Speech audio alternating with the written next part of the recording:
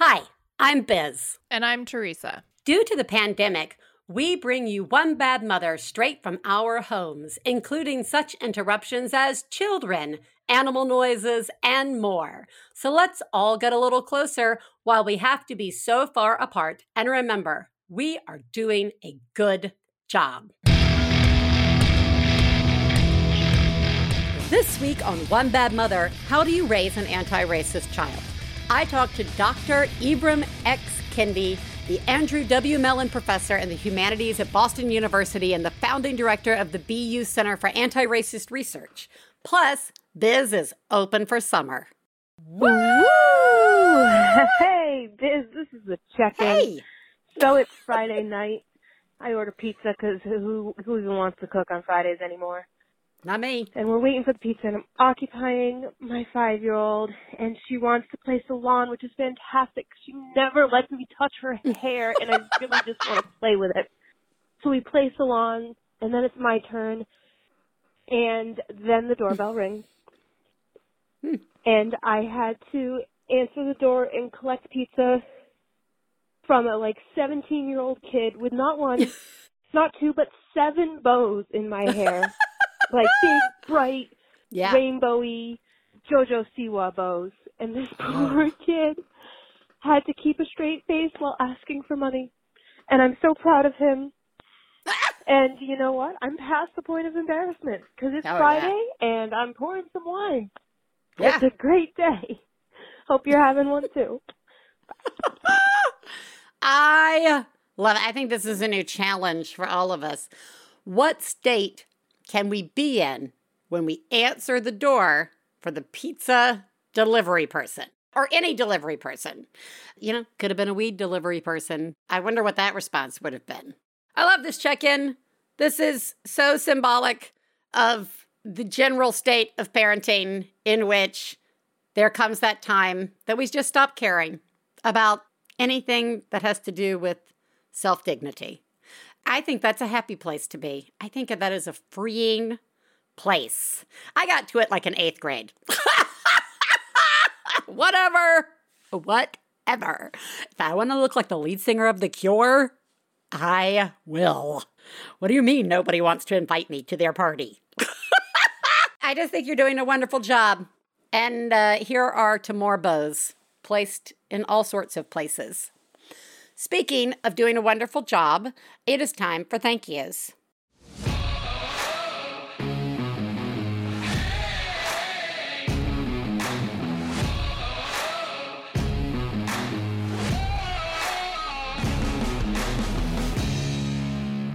Summer thank yous continue.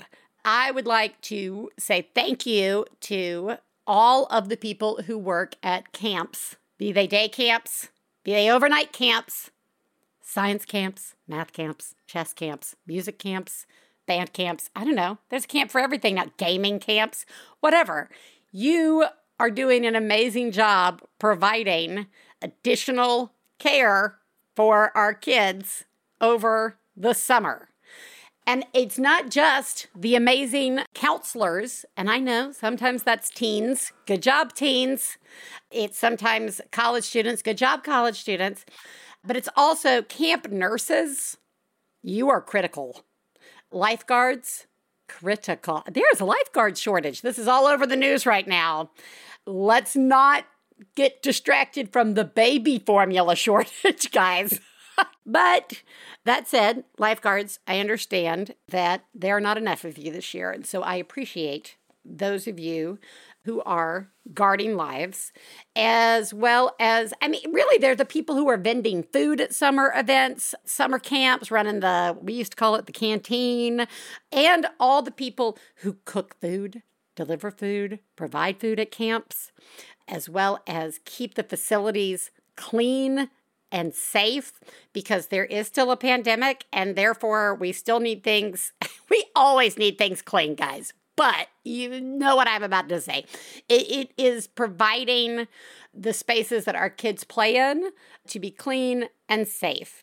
And again, shout out to all travel industry employees because summer and everybody thinks COVID's over, so we're all going to jump on a plane. Yay!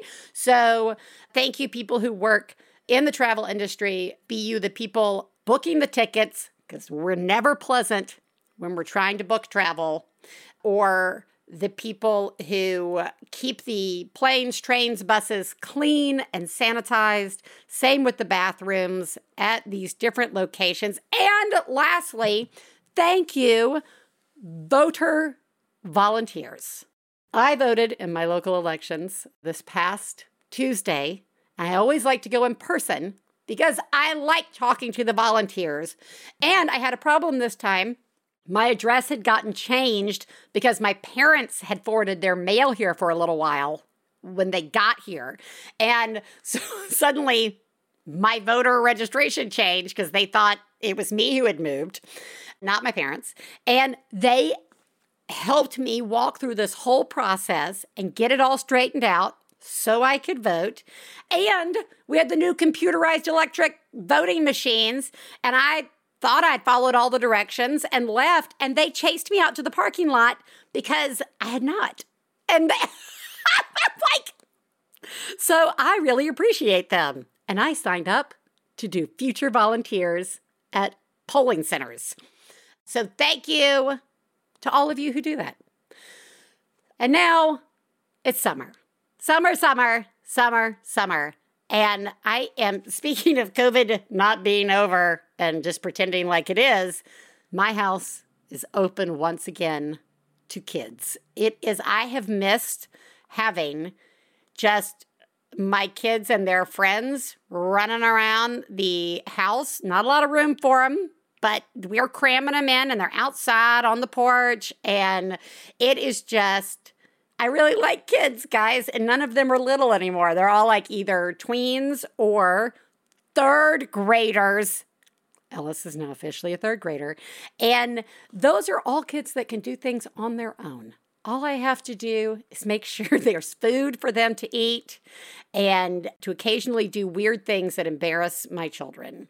And that, to me, is the perfect equation for summer. Yes, summer's going to be long. It's going to be hot.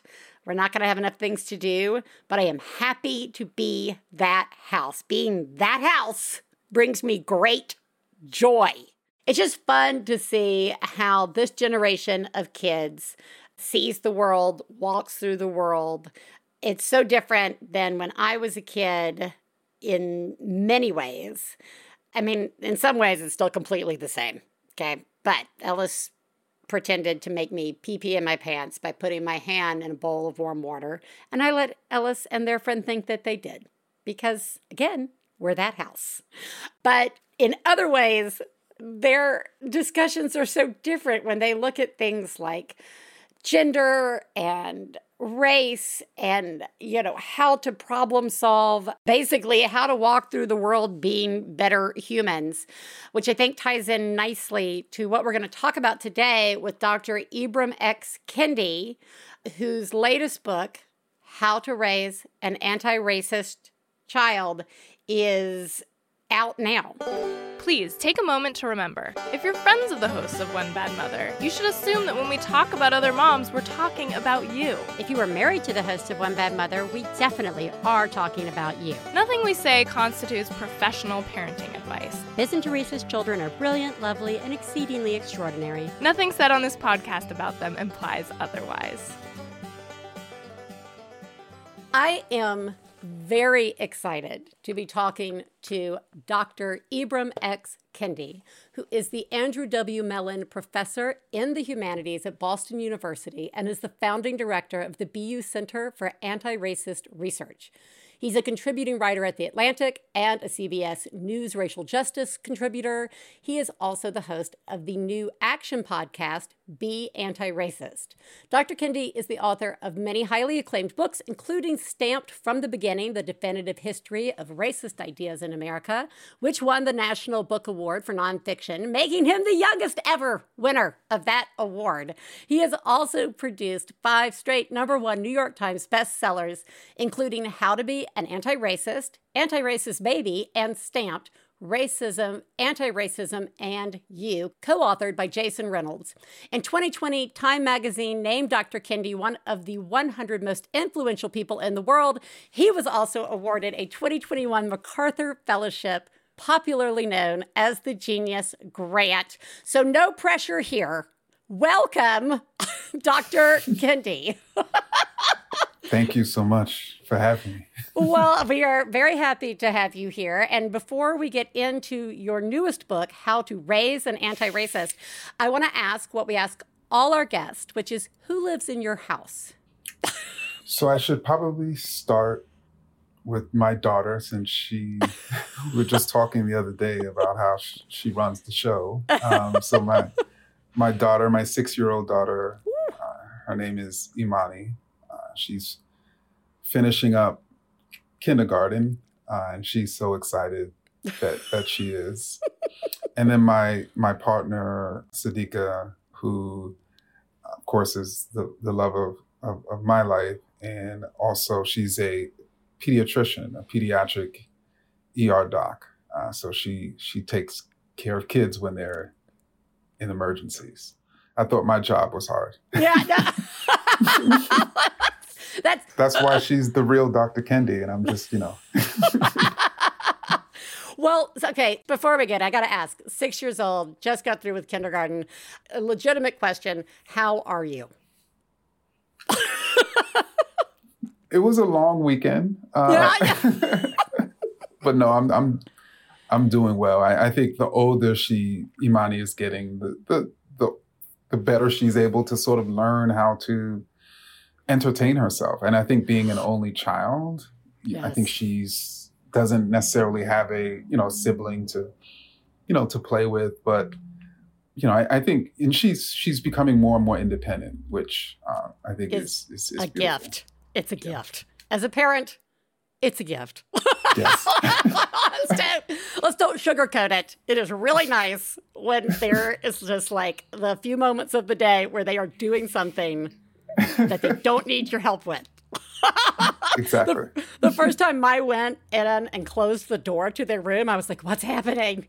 This is the greatest thing that has ever happened in my life. All right, let's get into your newest book, How to Raise an Anti-Racist. There seems to be a theme of fear that is sort of an overarching idea that comes through in different ways. And it's everything from like the fear of saying too much to your child about something, the fear of not having told them enough, our own fears that we put on top of them. You start with denial, like right at the beginning, and you explore these 4 predominant forms of racial socialization. And I guess I want to start with denial, the happy place that can be for so many of us, and a general description of the difference between trying to be anti-racist and trying to not be racist. And I realize I just asked you 3 very specific things that may or may not tie directly together. So you're welcome. Well, I think it's all related, and I think particularly as parents and caregivers and and teachers, there is a tremendous amount of fear about the effects of talking to a child about race and racism. There's this perspective that many people have that I don't want to, quote, make my kid racist, like by talking to them about race. I don't want them to, quote, see color, because we assume that they don't somehow see color. But then there are other parents who are like, you know what? I think it is important to talk to my kid about race and racism. I think it is important for my child, if they're a child of color, to know that there's nothing wrong with them because of their skin color. If my child is a white child, for them to know there's nothing special about them because of their skin color. They're special when they're nice or when they share, but there's nothing special or wrong with us because of our skin color. And so I think there's some parents who want to engage their children, but they don't know how. And so they fear saying the wrong thing in the wrong way. And I can relate to that because that's where I was at. Like, I wanted to do it, but I was scared about, like, how do you do this? And I think part of it also for me was I had spent so much of my career engaging with adults. Well, that is the question. Right. Yeah, it's one way I know how to engage with an adult, but this is going to derail us right away. Again, you're welcome.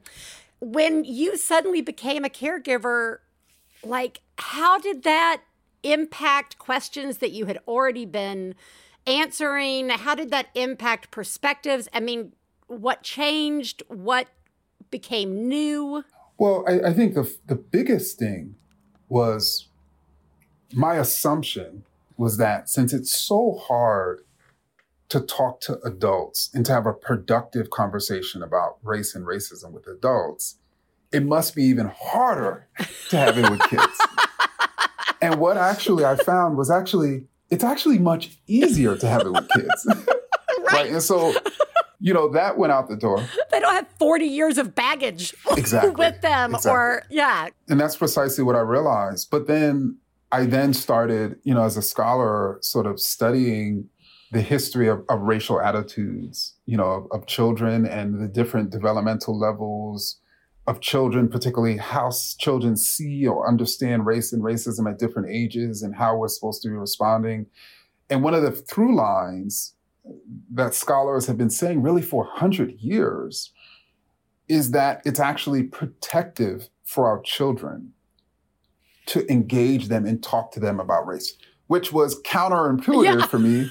Because I thought, I was like, particularly as a parent of a Black child, I was like, I want to keep them as far away from this as possible. Yeah.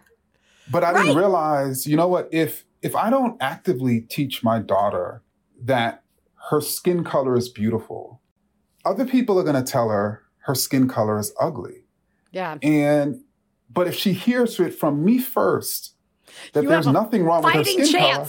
Exactly. Right? Exactly.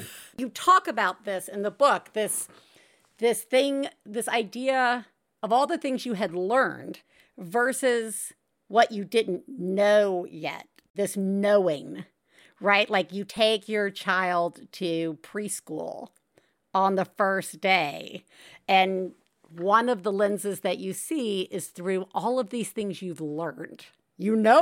Statistically, how this could play out. The difficulties that schools face and that caregivers face and these environments. And then as you leave, you were like, oh, wait, this might be even more than that. This might be based on my school, like what my experiences were like. How can one go about separating those things, if they should even be separated? How do you navigate that as a parent? Well, let me just say, I think I did not realize all of those connections until I actually wrote this book. and so in many ways, it was therapeutic, in that sense. And I think what we're talking about here is I sort of had the privilege of bringing my daughter to her first day of what she called big school. Yeah, big school. Preschool, at a larger school, which had, upper grades. And I was like, I literally, after she went into the classroom and got settled, I was in the door frame and I didn't want to leave. Yeah. And I was sort of scared to leave.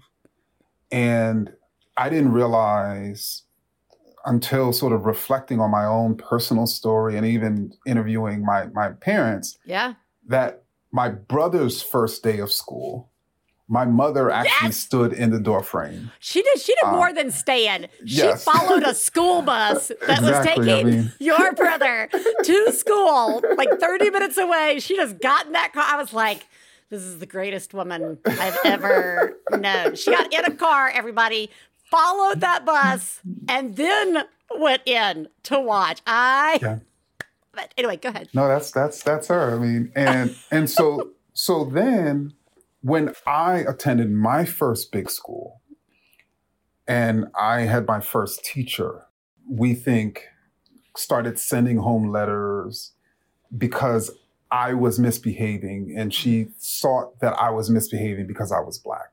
And so there was this sort of fear of sending my child, into a dangerous place where she could be affected because she was Black.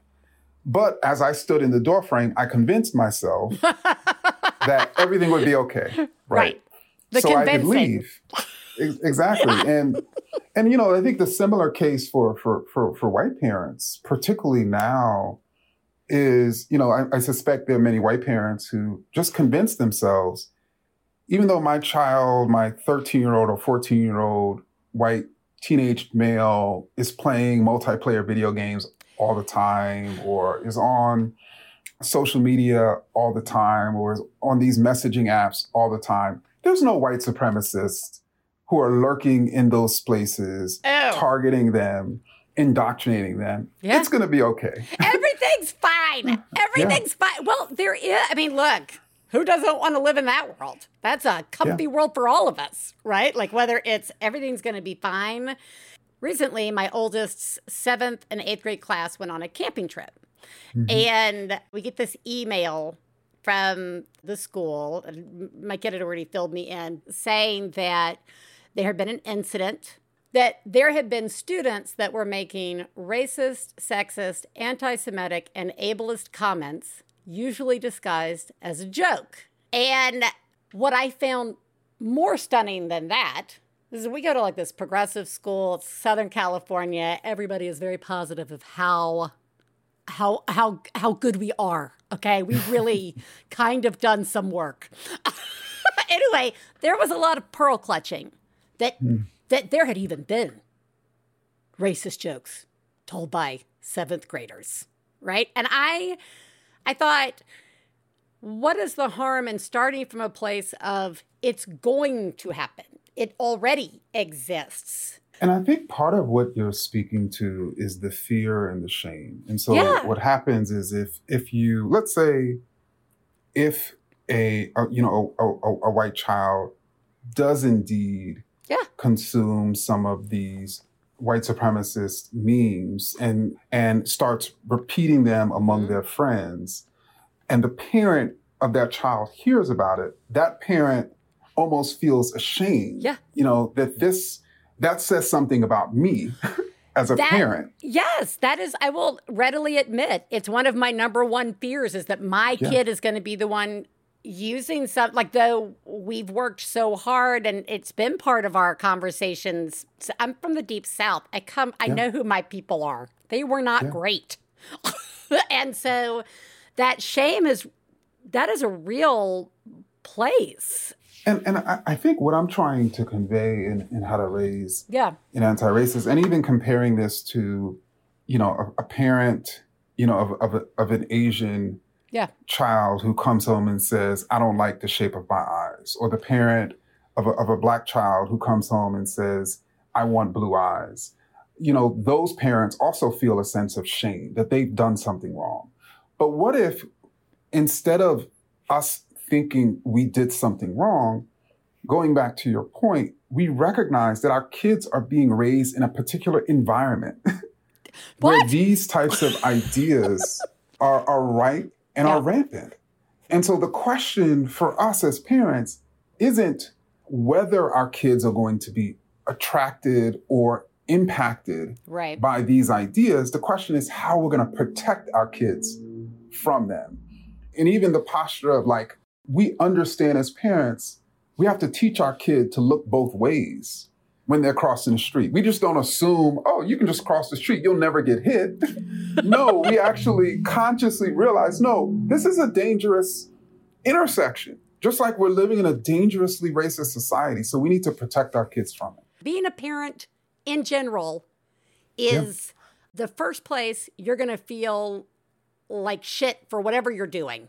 And you're going to think everybody's judging you, or even better, you get to start judging yourself. Exactly. You think everybody cares when you're failing, and you realize no one cares when you're nailing it, when you're doing a great job.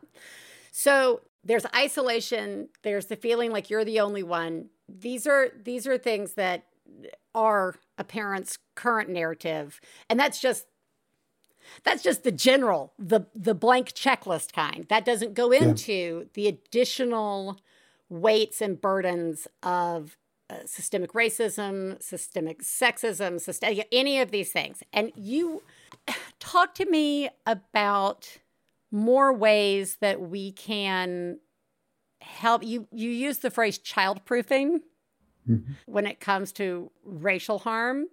Can you talk to me about ways that we as parents can, our caregivers, can engage in this? How do we make it so that we've got the skills to do this? And I'm guessing part of it is looking at ourselves. Well, so I think, well, first let's talk about the accommodations part. So Okay. I think that was a story in which my daughter, when we would arrive at school, she would run up the ramp, and she loved the ramp, and Yeah. she talked about how much she loved the ramp.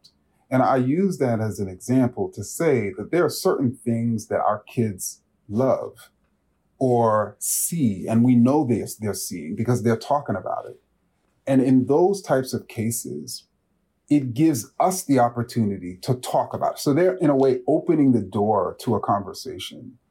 And we have to basically be willing to walk into that door, no matter what the child says. So, if a child sort of asks, even if they use racial language, let's say you typically are driving by, a prison, and your child sees that the overwhelming majority of those prisoners are Black and brown, and you pass that every day, and your child can see that. Yeah. By 3, we can deny it, but studies show that by 3 years old, our kids have an adult-like conception of race. Yeah. And so they're seeing color as we understand it. They're seeing race.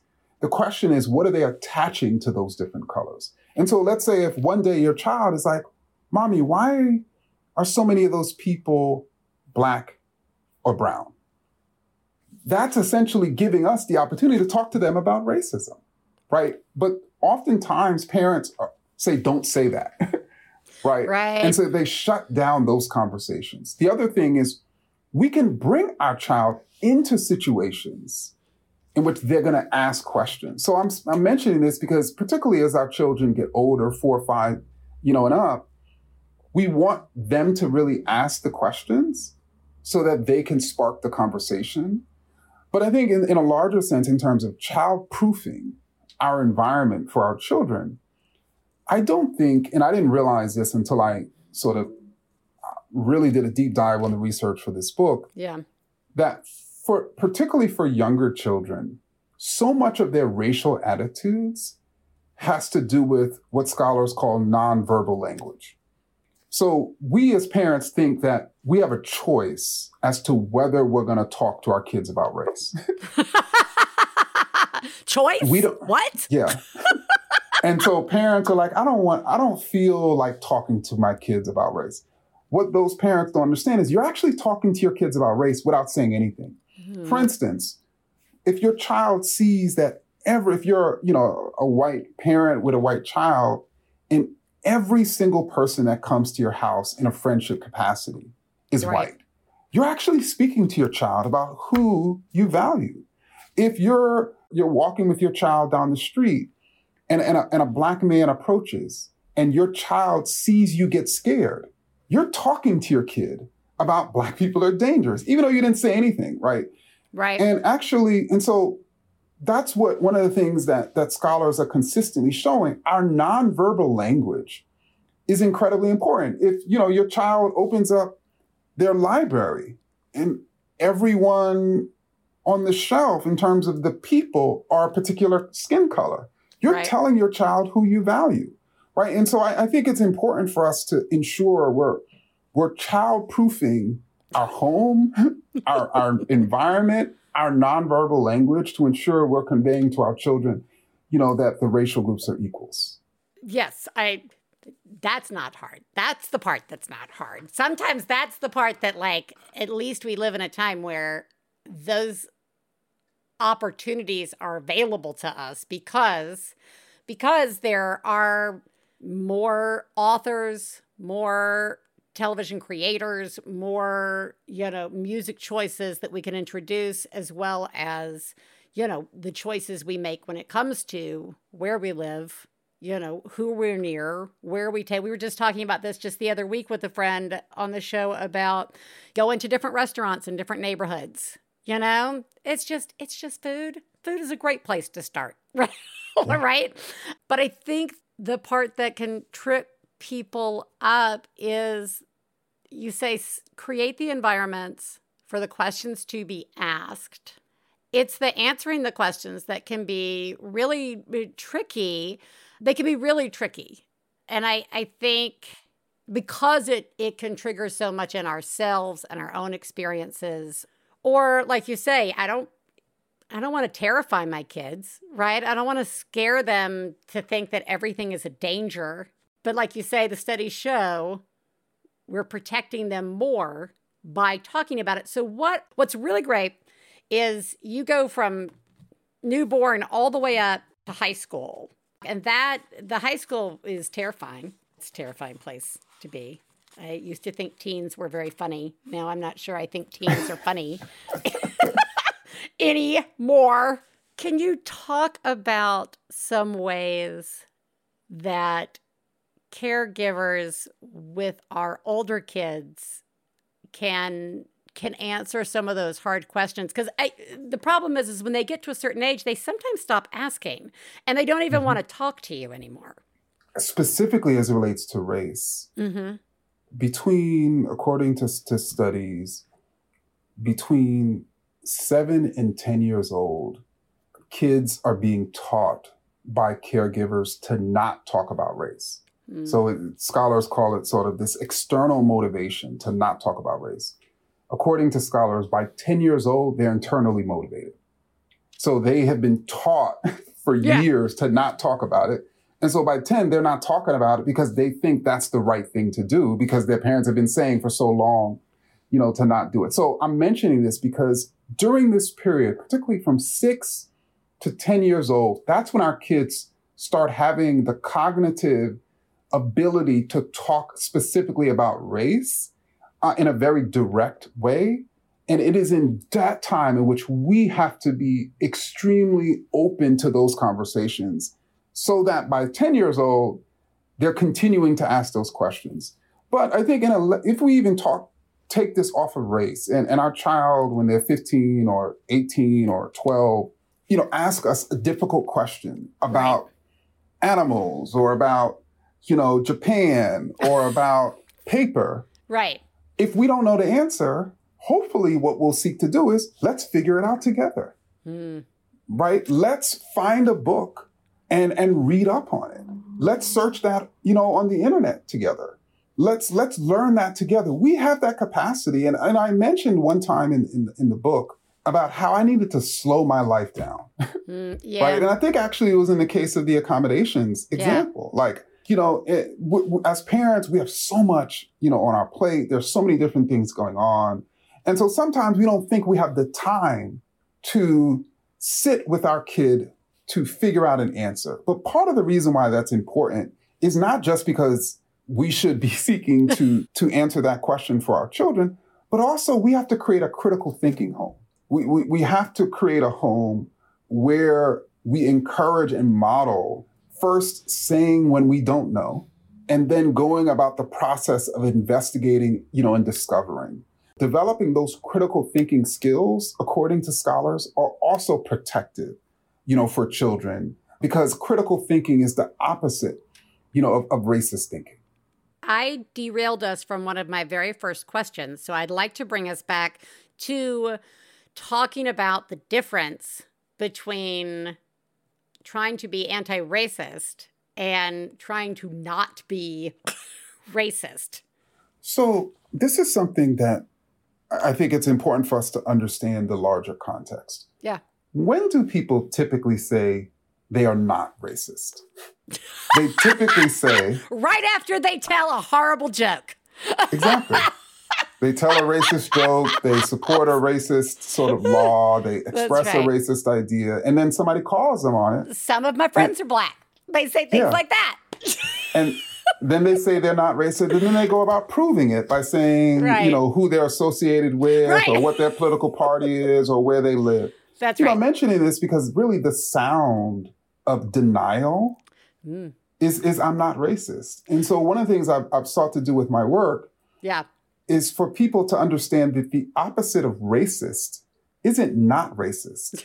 That to be racist is to say I'm not racist.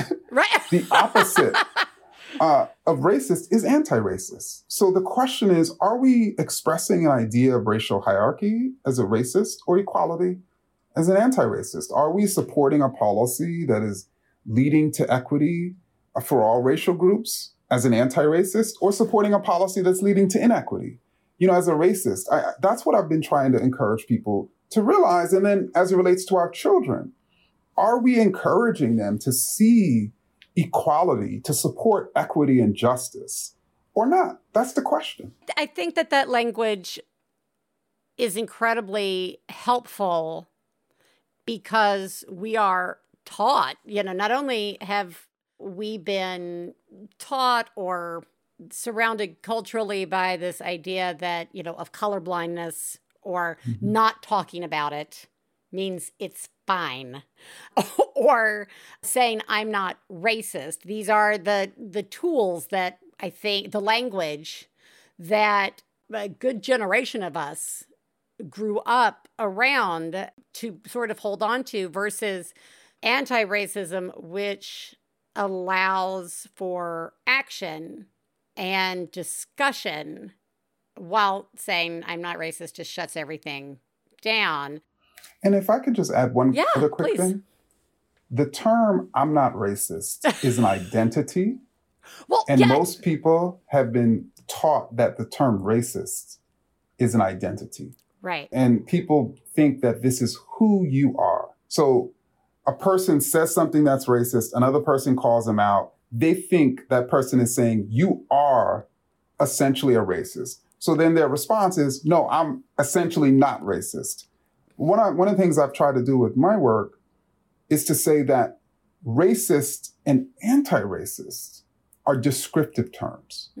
What that means is they're almost like peelable name tags. So they describe what a person is being in any given moment based on what they're saying or doing, with the recognition that one moment we could be anti-racist, the next moment we could be racist, the next moment we can be anti-racist.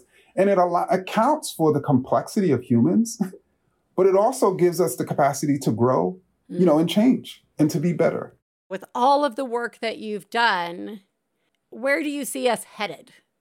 Is an unfair question to ask you. I feel. I think that, and I think you mentioned this earlier, there are more tools now that parents have to raise their child to be anti-racist than they did 50 years ago, even 20 years ago. Whether it's the tools that allow you to diversify the toolbox, the media, the sort of books, whether it's the recognition of teachers who are being trained in anti-racism, whether it's, the tools that parents have, about this specific subject. And there's a large body of people who are committed to creating an equitable sort of society, just as there's a large body of people who are opposed to that, society. And so I do think that we should sort of recognize that. But in terms of sort of the larger picture, in 2020, which seems like it was 30 years ago. Right. But, in 2020, in the summer of 2020, 76% of Americans were polled as saying that racism exists and is a huge problem. That was the highest percentage I've ever seen, in American history. Yeah. And so you that number sort of started to come down with the backlash, but still that was a huge sort of number. And many of those people were actually starting to think, okay, you know what, I'm learning and starting to understand that racism is a problem. But I also want my child to learn this too. And how do I sort of engage with my child, on these topics that I'm learning? I'm 40 years old or 35 or 25 or 60, and I'm just now learning that I've held racist ideas. I don't want my child to wait until they're 40. I want them to learn this sort of early. And so how do I start that process? And many people started that process. And many of those people even encouraged me to write How to Raise an Anti-Racist. Well, it couldn't be coming out at a better time. And I think just the idea, this concept of anti-racism is in itself a new tool that for all who woke up a little more and are ready to do the work and the exploration, I think it's a tool that they can use that is more productive. It is, yeah. For themselves. So that is to say, I appreciate the work that you have put out in the world. It is a gift. At the end of this book, you talk about wanting to protect your child, but acknowledging some of the responsibility that protecting her is protecting all kids. And that having and that's a big deal to take on. So thank you for doing that. And thank you so much for writing this new book. This is going to be a real gift for a lot of parents who are trying to navigate being a caregiver in this world. So thank you so much. I want to make sure that everybody will have a chance to find the podcast because, again, it's about actions and it's about more regarding anti-racism. Just thank you. Thank you so much. I really appreciate it. Well, thank you so much, as always, and for giving us the ability to speak about this in such a candid sort of manner. And we indeed, can get way more candid if you want to. I'm happy to step in it all the time. I do. No, but one thing I actually that you mentioned earlier that I thought was important is that as a parent, I want to be very clear about the type of person that I want my child to be. Right. So it's one thing for me to say, to teach a child to quote, not be mean. Right. It's another thing, right, to teach a child to be nice. And so how do we go about teaching a child to be nice? And I think that's one of the reasons why I'm excited about, How to Raise an Anti-Racist, because it's an affirmative sort of part of the toolbox about a productive, constructive way in which we can raise our children. Well, I think we're going to derail again. There is the equality of action versus equity of action, which I found to be an incredibly insightful chapter on empathy. It also terrified me as I learned more and more about empathy, and it triggered some of my fears that we are not living in the most empathetic of times. We're not. Yeah. We're not.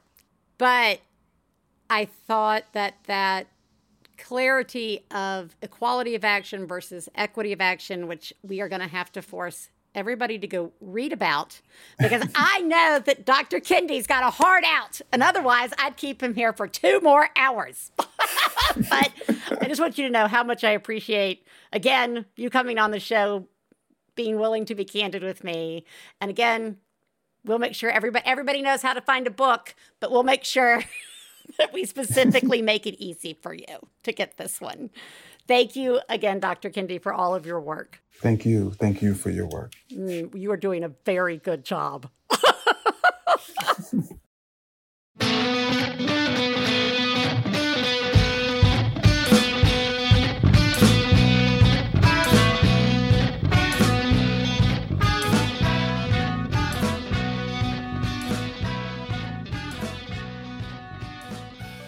One Bad Mother is supported in part by HelloFresh.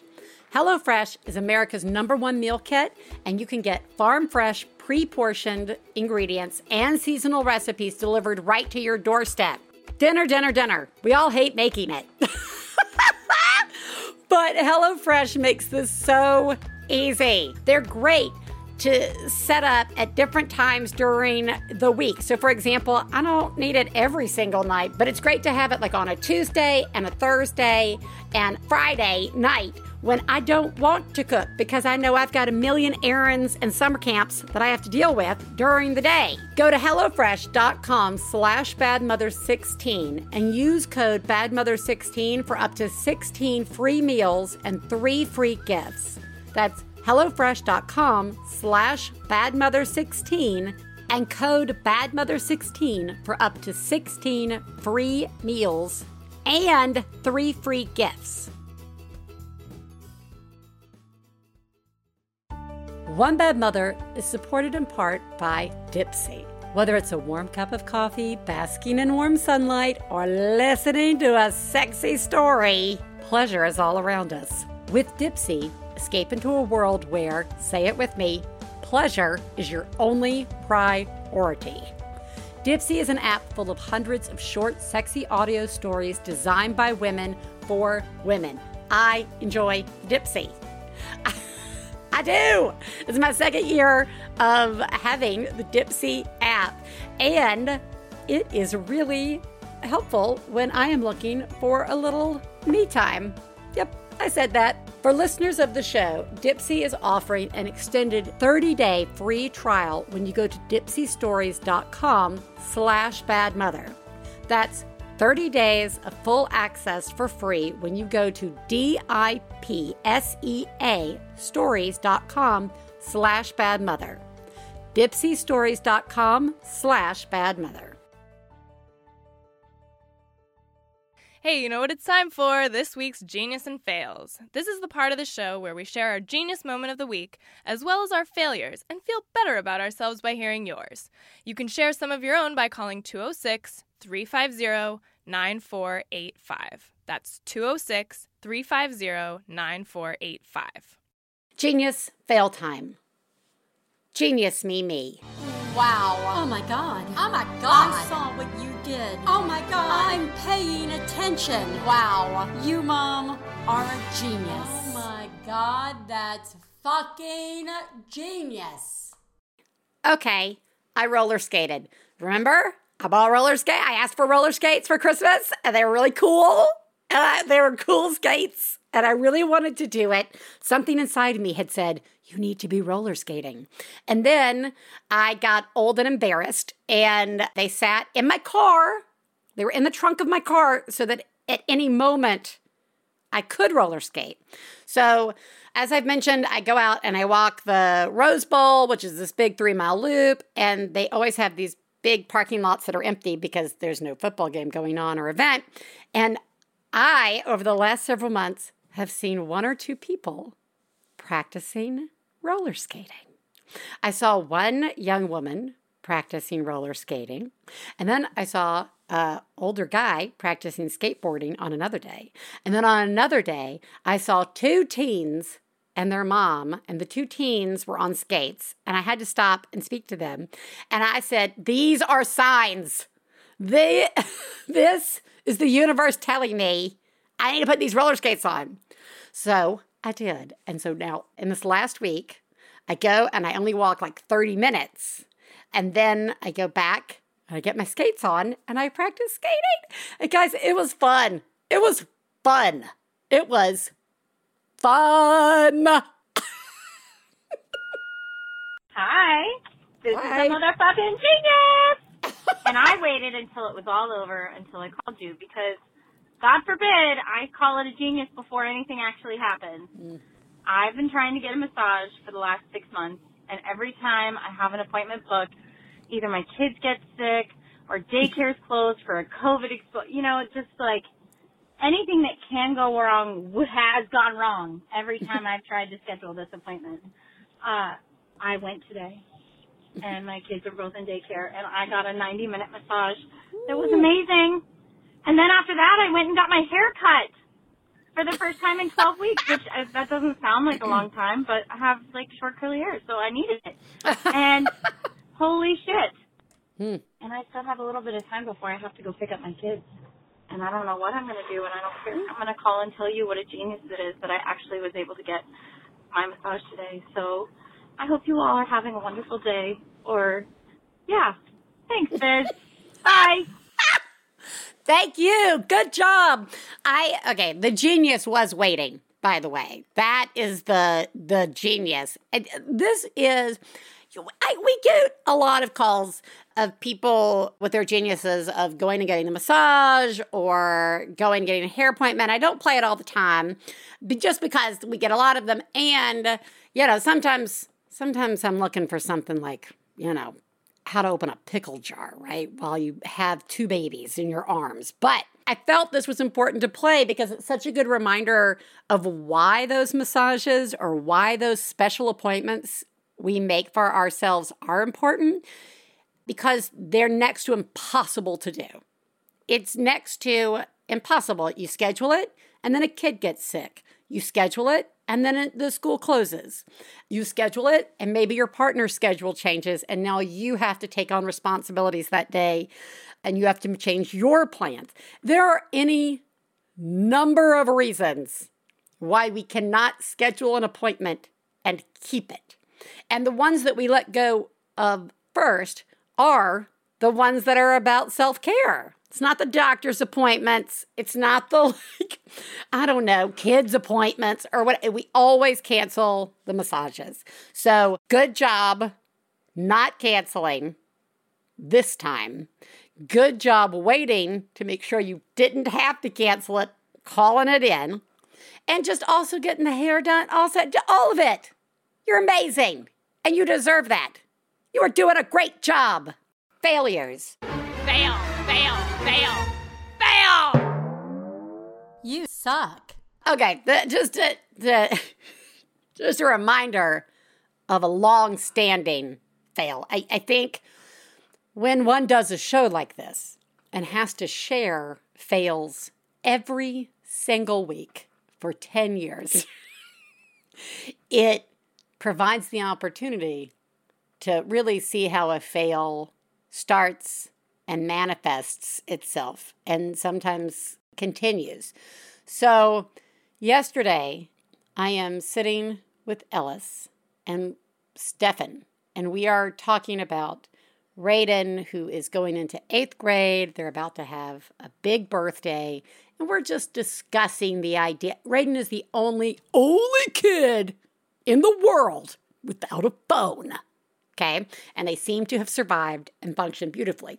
But we were beginning the discussion of a phone. And Ellis says you should, and just so you know, that's in the background. Separately, I'm joking about Raiden not needing a phone. And Ellis says, Raiden needs a phone. You have to get Raiden a phone. And I was like, even if we were going to do that, Ellis, we would never tell you. And Ellis was like, why? Because you can't keep a secret. You would tell, I didn't say you can't keep a secret. I just said you would tell Raiden that we were going to be getting them a phone. You would just tell them immediately. That is how that works. It's too big a news. And Ellis was like, I can't keep a secret. I was like, uh-huh. And he goes, I can keep a secret, just like the secret I've kept about my toes. And then there's a really big pause. And I forgot to mention, my mother is there sitting on the couch, and she breaks out into hysterical laughter. Because if we all remember, Ellis won't show us their feet. They won't. And it's been multiple years. And I said, Ellis, I just, can we ask you questions about the feet now that you've reminded us about your feet? We only have the one question. Are your feet healthy? The answer is yes. But God, I want to know what's going on with those feet. I really do. I really do. And I know I could go rip that sock off whenever I want and emotionally scar Ellis for life. But instead, we're just going to let this continue. Anywho, I guess the end result is that Ellis can, in fact, keep a secret. Hi, I think this is a fail. I called earlier with a check-in. I was excited because I was alone and I had a kid who was sick a couple days ago, and I had decided that I wasn't going to send him. And then at the last minute, I talked to the preschool people, and they were like, oh, he'll be fine. So I sent him. He was a little clingy, but otherwise pretty much good. Oh, they just sent me a message that he has a temperature and I need to go get him. So, damn it. Yeah, I need to show up with, like, a bag over my head because I feel so ashamed that I sent a sick kid to school when I wasn't going to, and then I did because I really wanted alone time. So, damn it. I got some alone time, but now I feel like shit because I sent a sick kid to school. So, yeah, that's fun. That's good. Go me. I know I'm supposed to be doing a great job, but that didn't feel so great. Yeah, you failed. And here's what's great. Unlike our last caller with the genius who waited to confirm that it was genius. Everybody, if you listened to last week's episode, this was our check-in caller who we all celebrated doing such a good job sending the kids into school so that they could have some alone time. I really felt we all needed to be part of this fail with you because this is reality, everyone. This is celebrating a win before the win is confirmed. And yeah, you did have alone time, but it's tainted. Tainted self-care is what you got. Well, you failed. You failed at self-care. You failed at bragging about self-care. And you failed at enjoying this small bit of self-care that you did get. Good job! You are the greatest mom I've ever known. I love you, I love you. When I have a problem, I call you on the phone. I love you, I love you. Hey, it's John Moe. Join me on Depresh Mode for conversations on how mental health shapes our life. This week, David Sedaris with stories of his late father that he's finally willing to tell. I think there's a difference between, a good person and a good character. Like Hugh is a good character, my boyfriend Hugh. And my father was another one of those people. He was a really good character, but he wasn't a good person. Depresh Mode with John Moe, wherever you get your podcasts. Hi, I'm Jesse Thorne, the founder of Maximum Fun, and I have a special announcement.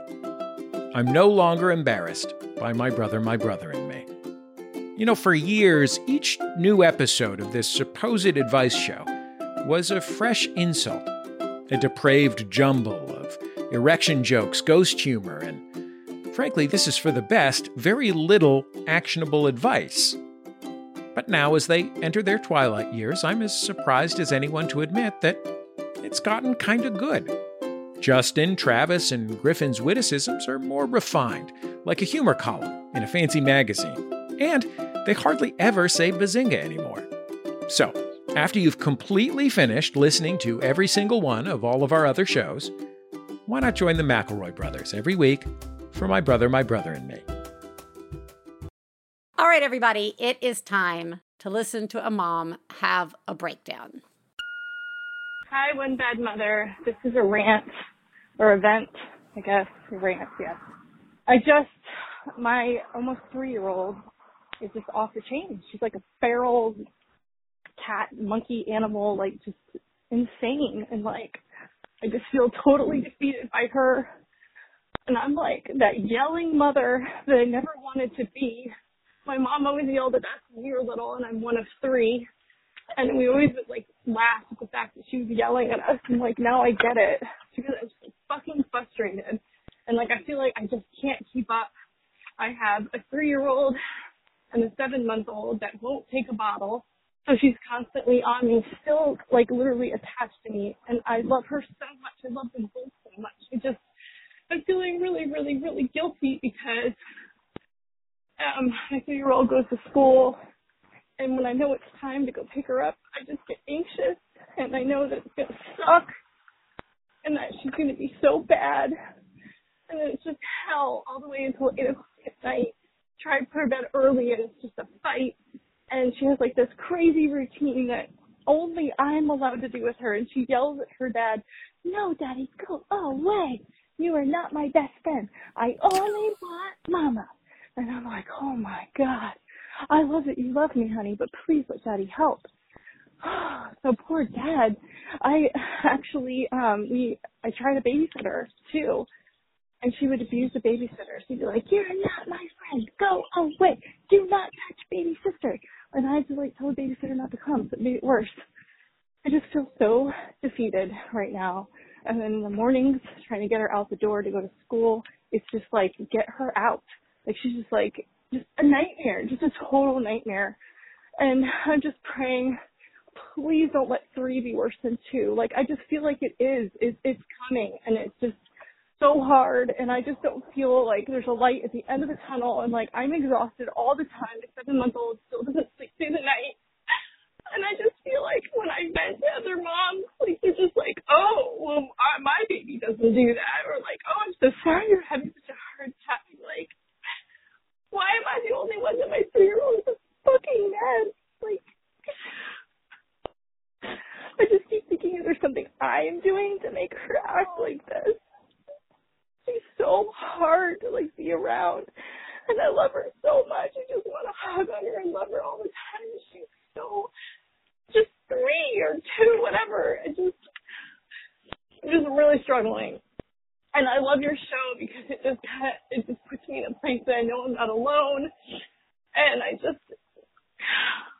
I don't know, I'm just having a hard time today. But thank you for your show, and thanks for letting me vent. That's it. First of all, you're doing an amazing job. You're doing such a good job. And you are absolutely not alone. This is, it really takes me back to when Ellis was a baby and a toddler, and sometimes still, that feeling of defeat is so real. And I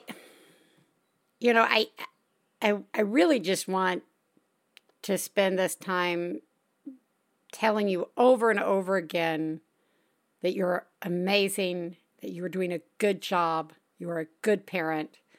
It is obvious that you love your children.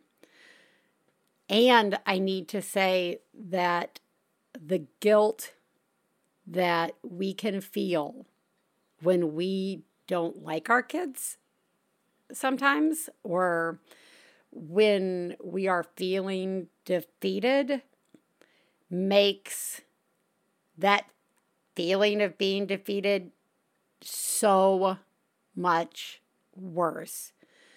You have no autonomy right now. Let's just say it. Let's just say it out loud. And it's okay.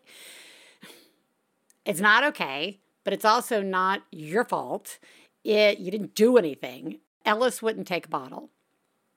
So I had to always feed them with my body, and I hated it. I didn't like it. I wasn't a fan. I wasn't one of those people who was like, this is the best feeling in the world. I have shared on the show multiple times, and I'll share it again. I felt like I was being held prisoner, that I was being held captive by my infant. Now, that is a fucked up way to think, but I couldn't go anywhere, and just like you, it had to be me or no one. And just like you, it didn't mean I didn't try to make it be other people, right? I mean, there would be days I'd be sitting on the porch listening to my child scream bloody murder because it was Stefan putting him down, right? I paid my babysitter well because I knew I was leaving her with a kid who was going to be awful, okay? And that on top of having a 7-month-old, like you have 2 people taking from you right now. You have a 7-month-old physically taking from you, and you have got a 2-year-old, almost 3-year-old, emotionally taking from you. And that's fucking exhausting. And it's not fair, and it doesn't feel good, and it can make you feel like a bad parent or a bad person because you hate it. None of this means that you don't love those kids. But as we say on this show, both can exist, okay? And it can feel overwhelming, but you are not alone. You are not alone, because I am a person who has been there. And thanks to the One Bed Mother community, people who had been there before me shared with me, okay? You're not alone. No, it is not just your kids. No, it is not something you are doing. If you can wake up and get your kids through the day and then go back to bed, you have done enough, because you're in an impossible place right now. And you're very limited. And yes, there are some people out there who make it look really easy. And maybe it's because it's really easy. It's not easy for all of us, because everybody's kid is different. And we're all different, right? The assumption that suddenly we're like, I'm now a great parent and know everything because there's a kid in my house. It's just such a fucked up assumption, and usually placed more on the women in the house. Oh, you know how to do this. We don't.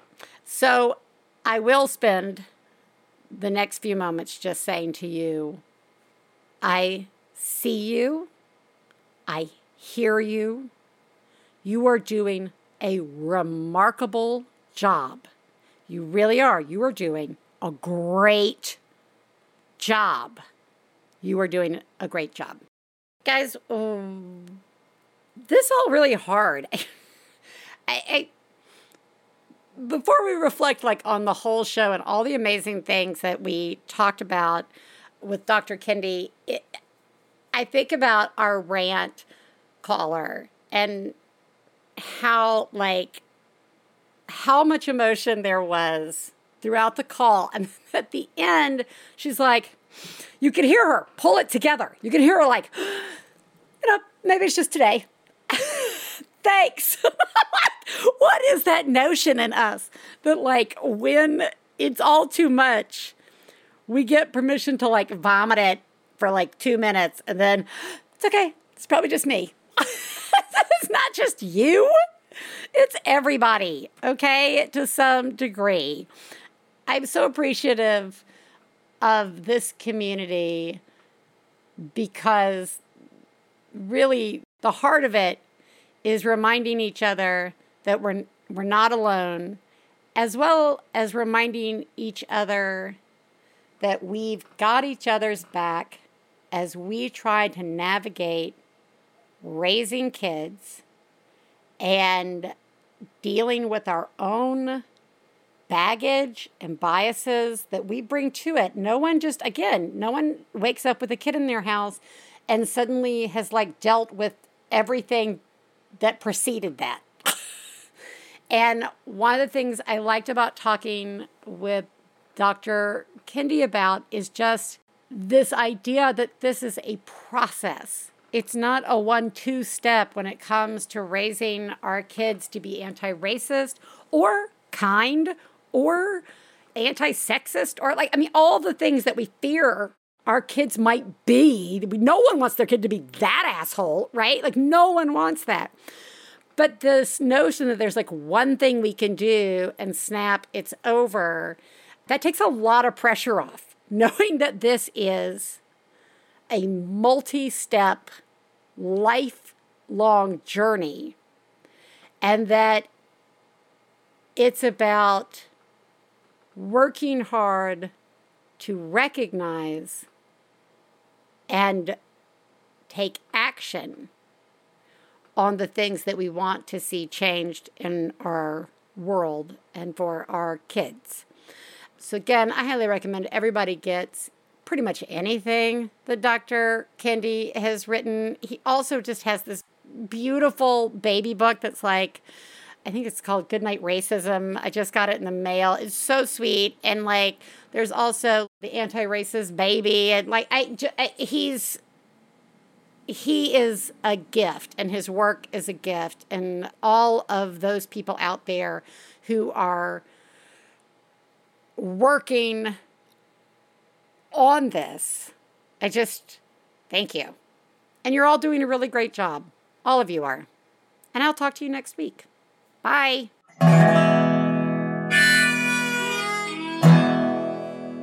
I got to low down mama blues. I got to low down mama blues. Got to low down mama blues. Low down mama blues. Got to low down mama blues. Got to low down mama blues. You know that's right. We'd like to thank Max Fun, our producer, Gabe Mara, our husbands, Stephen Lawrence and Jesse Thorne, our perfect children who provide us with inspiration to say all these horrible things, and of course, you, our listeners. To find out more about the songs you heard on today's podcast and more about the show, please go to MaximumFun.org/OneBadMother. For information about live shows, our book, and press, please check out OneBadMotherPodcast.com. One Bad Mother is a member of the Maximum Fun family of podcasts. To support the show, go to MaximumFun.org/join. Well, Daddy and baby fussing fight, got low down mama blue. Oh, said Daddy and baby fussing fight, got low down mama blue. MaximumFun.org. Comedy and culture. Artist owned, audience supported.